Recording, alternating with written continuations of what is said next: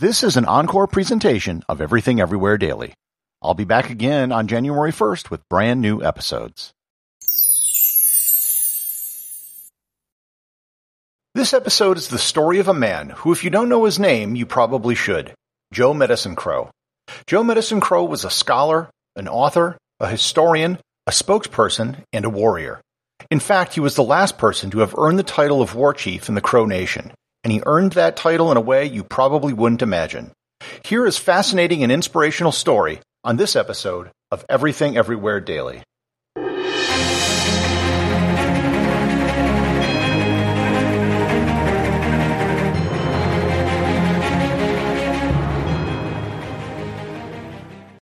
This episode is sponsored by ButcherBox. Summer is right around the corner, and that means cookouts. No matter what your preferred food is for a cookout or a barbecue, ButcherBox can help you make it the best. If you want to serve up some hamburgers, ButcherBox has grass-fed ground beef to make the perfect smash burger. Want to cook up some steaks? Well, ButcherBox has that too, with some of the best cuts of steak such as New York strip, ribeye, and filet mignon. Do you like grilled chicken? Well, ButcherBox has some of the best pasture-raised chicken that you will find anywhere. And if you really want to wow people at your next cookout, you can try grilling some of their wild-caught salmon on a cedar plank. Sign up at butcherbox.com/daily and get a special deal. ButcherBox is offering my listeners a free-for-a-year offer plus an additional $20 off. You can choose salmon, chicken breasts, or steak tips free in every order for a year. Sign up today at butcherbox.com/daily and use code DAILY to choose your free-for-a-year offer, plus get $20 off your first order.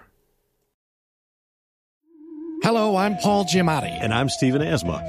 Each week on Chinwag, we dig into the weird topics you wonder about, that you care about. The stuff none of us are totally sure of, like the Bermuda Triangle, Mothman, consciousness, philosophy, UFOs, ghosts, or, say, Bigfoot. So who's to say that there's not alien species that are Sasquatch? Like I'd seen a ghost, and I would hear something walking and breathing.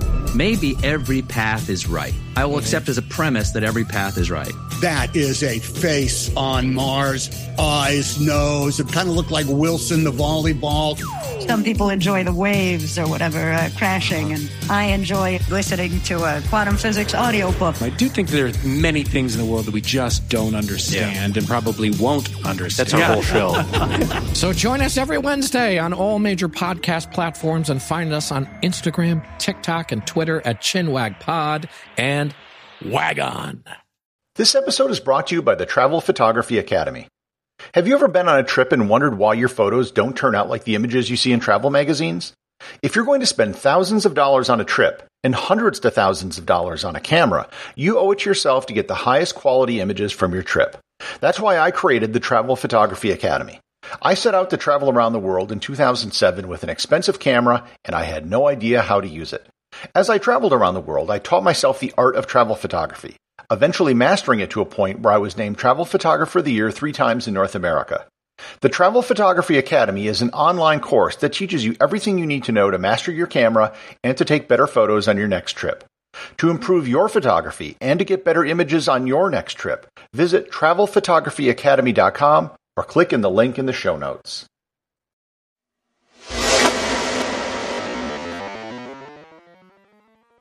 Joseph Medicine Crow was born on October 27, 1913, on the Crow Indian Reservation in south-central Montana.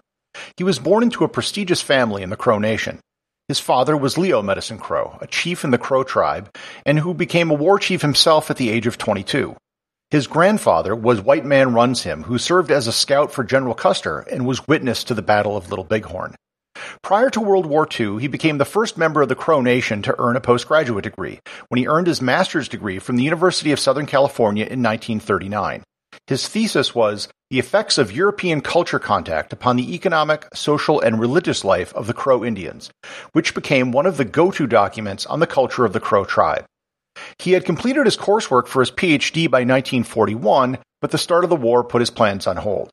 He took a job as a teacher and then worked in a shipyard before joining the Army in 1943.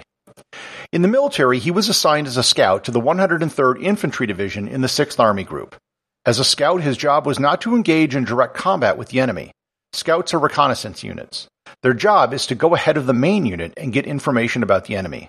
While they mostly have the same equipment as standard troops, their job is to get information, not necessarily to fight.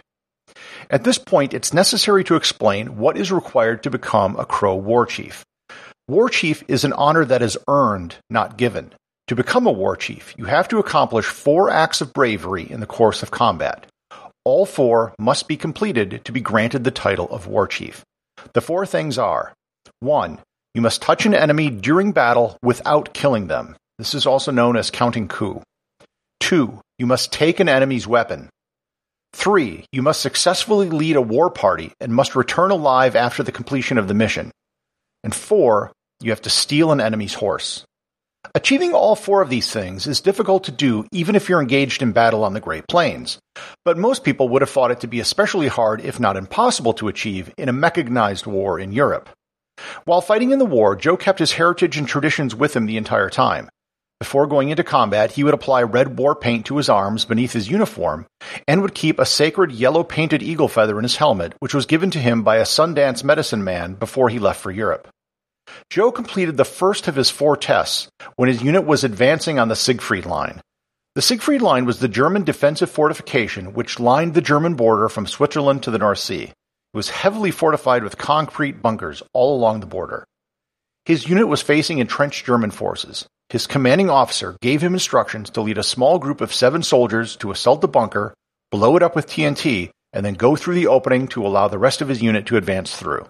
It might have been a suicide mission, but Joe's commander thought he was the only person who could do the job. Joe advanced with his men under fire and managed to take out the bunker with the explosives.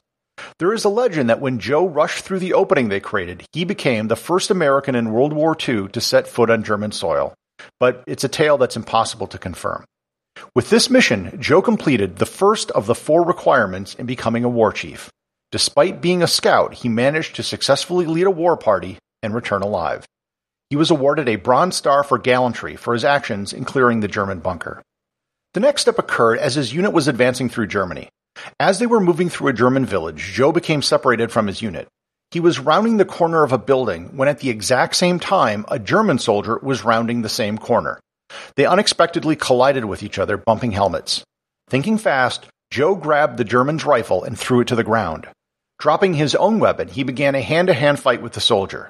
Joe eventually gained the upper hand, choking the soldier. As life was leaving the German soldier, he began to call out for his mother.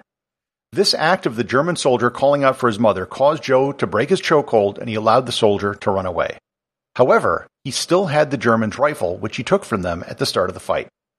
Joe had completed 2 more of the war chief requirements. He touched an enemy without killing them, and he took an enemy's weapon.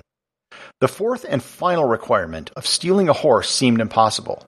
There just weren't that many horses on the Western Front.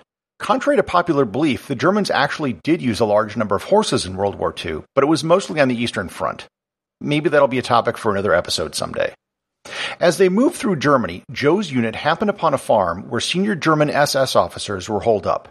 The camp had 50 thoroughbred racehorses in a canal. The unit was going to attack the camp in the morning, but that evening, Joe made a request to his commanding officer to sneak in before the attack and to get the horses out before the shooting started. That morning, before the attack commenced, Joe snuck into the camp, armed with nothing but a rope and his Colt 1911 pistol. As the guards were inside one of the buildings, he went up to what he thought was the best horse, used the rope as a bridle, and mounted it bareback. He then managed to stampede all 50 horses out of the open gate of the corral. As soon as he was clear, his unit opened fire. As he rode away, he began singing a Crow song of praise. Against all odds, he managed to achieve the 4th and final requirement to become a Crow war chief. When he returned back to his tribe in Montana, he was given a hero's welcome. The elders wanted to hear about his war stories, and as he was telling them the story of stealing the horses, the elders realized that he had completed all 4 requirements to become a war chief. Joe hadn't even realized he had done it until then.